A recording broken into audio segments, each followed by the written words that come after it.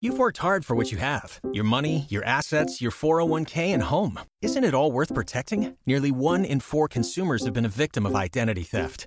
LifeLock Ultimate Plus helps protect your finances with up to $3 million in reimbursement.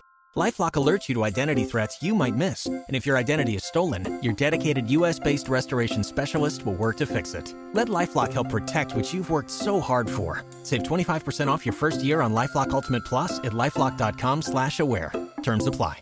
It's Atlanta's Country Morning Show. Spencer and Kristen with Lance in for Spencer. We've been so excited all morning knowing that you were coming in here because there's a big news story right here in our backyard that I think a lot of people don't know about. So CBS46's Rachel Polansky, you've been covering the story. You know all of the details.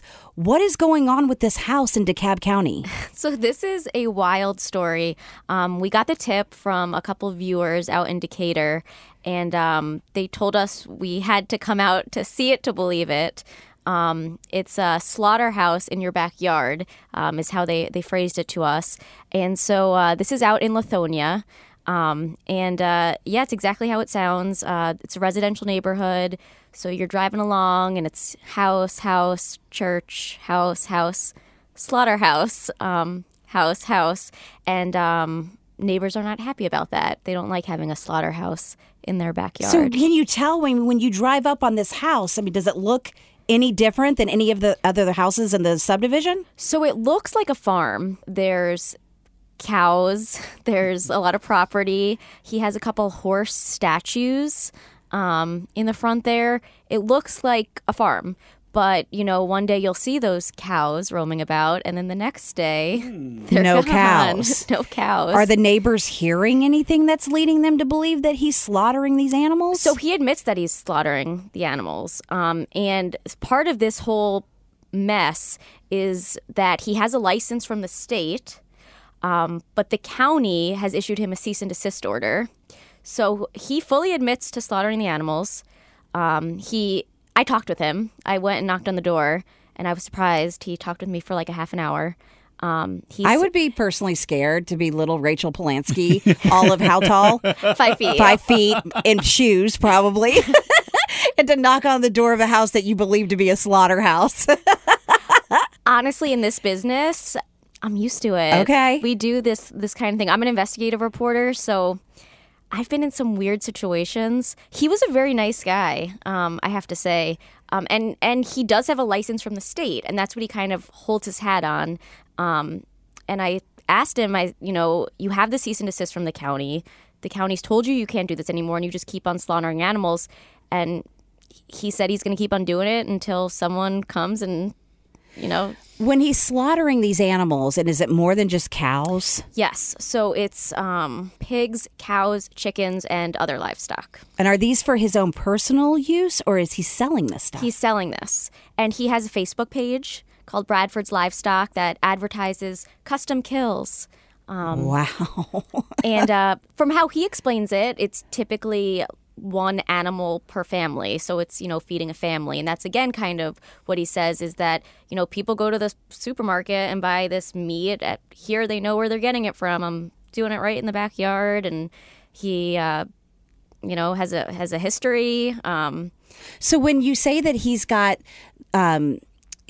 permission from the state, is that permission to kill animals, to slaughter animals, or is it permission to slaughter and sell to the public? Right. So, and that's part of this whole fight that's happening between the bureaucracies, between the county government and the state government. So he is licensed as a Georgia meat inspected custom exempt establishment. If you look closer at that license, it says that you can't sell commercially. So that's where neighbors and even some lawmakers have gotten involved now, saying he's clearly violating Georgia code because he's selling right on Facebook.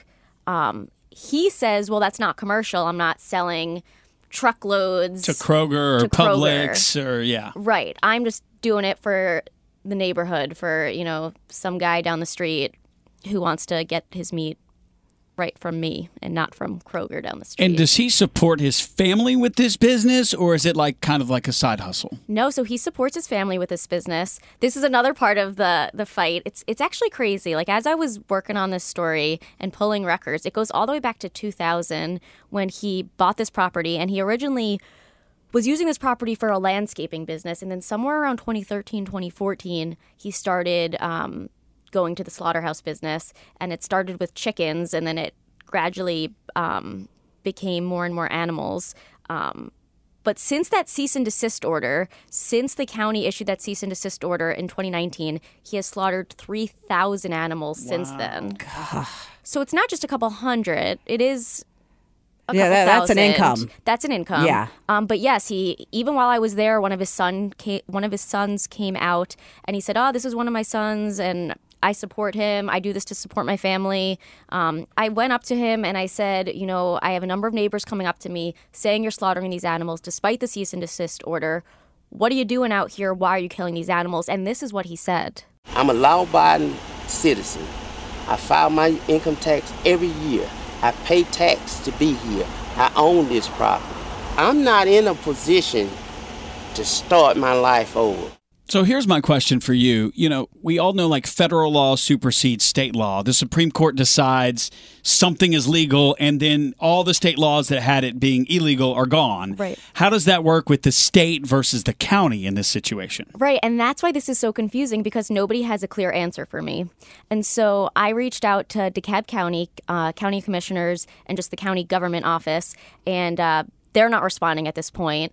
I told them my deadline is 6 p.m. today, so that might change. The Department of Agriculture has refused to comment, so that won't change. They don't want to comment on it. They gave me stats, but they didn't want to even give a quote. I talked with Representative Viola Davis. She represents House District 87. She's a state lawmaker, and neighbors had turned to her for help. And she also says that he is violating Georgia code as well as DeKalb County code. So she sent letters to the Department of Agriculture and the Department of Revenue. So this is a state lawmaker, and she's gotten nowhere. So between the constituents, a state lawmaker, now us, it's just a weird case. And there's 2 lawsuits pending. So DeKalb County first sued Bradford Rudolph. He countersued. And now, when I was talking with Representative Davis, how she explains it, when the state and the county can't see eye to eye, it forces them to go to court. And that's when the taxpayers, the voters, the homeowners, however you want to look at it, are spending unnecessary money in the court system trying to make someone follow the rule of law. And in this case, he's clearly violating the rule of law. There's a part of me that says, anytime you're dealing with neighbors, we used to do something on this show called Narc on Your Neighbors, right? There's always issues when it comes to neighbors. Right. Part of me says everybody's trying to make a living. If he has gone through what he believes proper channels, he's not hurting anybody, and nobody can tell anybody else whether this is allowed to happen or not. Nobody knows what to do. There's a part of me that just has a heart for a guy that is doing his job and providing a service, and, for all intents and purposes is trying to do it on the legal side. But then there's another part of me that says, if I'm this guy's neighbor, what would my issues be? Is it constant traffic up and down my street? Am I hearing animals being slaughtered? Do I have a problem with that? It's like a moral. It's a legal issue, but it's also a little bit of a moral issue, I guess, too. I felt the same. And I have to say, when I talked with him and then when I talked with neighbors, it was one of those stories where I'm talking with them and I'm like, yeah, I get where you're coming from. And then I talk with him and I'm like, yeah, I get where you're coming from. Sure. Which I think makes it a good story because there isn't a side. I think you can kind of look at the whole picture. However, some of the complaints from neighbors were hearing gunshots. Another complaint from a neighbor, perhaps unwarranted, is possible health effects of slaughtering animals and, blood going into the ground and then well water. So there are potential health hazards, unproven. These are just what I'm hearing from neighbors. But yes, I had the same kind of moral dilemma. Well, I feel torn. I'm going both ways. And the more information you give us, the more I'm kind of going back and forth. So what's next for you, once the story airs, I'm sure you're going to get a ton of feedback. Do you think that it could lead to a possible solution? That's what I'm hoping. And I find that does happen a lot when we get involved, which is why I always tell viewers to reach out and, tell us about these story ideas, because no one likes press, frankly, the county or the state. So it might just help resolve the issue quicker. And that's what I think these neighbors want, because this has been going on since 2019. So, of course, COVID happened. That delayed things. But there's 2 pending lawsuits, too. So I think this maybe will just light a fire. And I don't know. I'm hoping the Department of Agriculture will come out one way or the other. Either saying, okay, we'll listen to you, DeKalb County. It's your county. You issued a cease and desist. What do you think? We'll repeal the permit. As an investigative reporter who has done so many stories like this, what do you think? Do you think local lawmakers should be able to have the final say, or do you think state lawmakers should have the final say? I think local lawmakers should have the final say, but I think state lawmakers usually do have the final say. Well, this is going to be interesting, and I'm sure you'll follow the story. Right, of course. And that's why, we'll keep following the story, and we can, give any updates. This is the first story. We're breaking it tonight, so this is exclusive. This hasn't been reported anywhere. So I'm hoping, like a lot of stories, you do one, it spreads on social media, et cetera, and hopefully we'll have some follow-ups and at least a clear resolution, whether it's one way or the other. Just an outcome. Yeah, well, and we can certainly take that story and throw it up on our socials too, and we will. And thank you for getting up early and coming in. And you look so pretty. She's like ready for her day, and we're over here in hoodies. Thank you for having me. I'm starting my day. Well, we're excited to see this tonight, and hopefully you help everybody involved get a solution. Right, that's what I'm hoping for too. And one thing you touched on that I think was interesting, and you're so right about this, that phrase, I always use the phrase NIMBY, not in my backyard, when we're doing those stories, like you said, narc on your neighbors.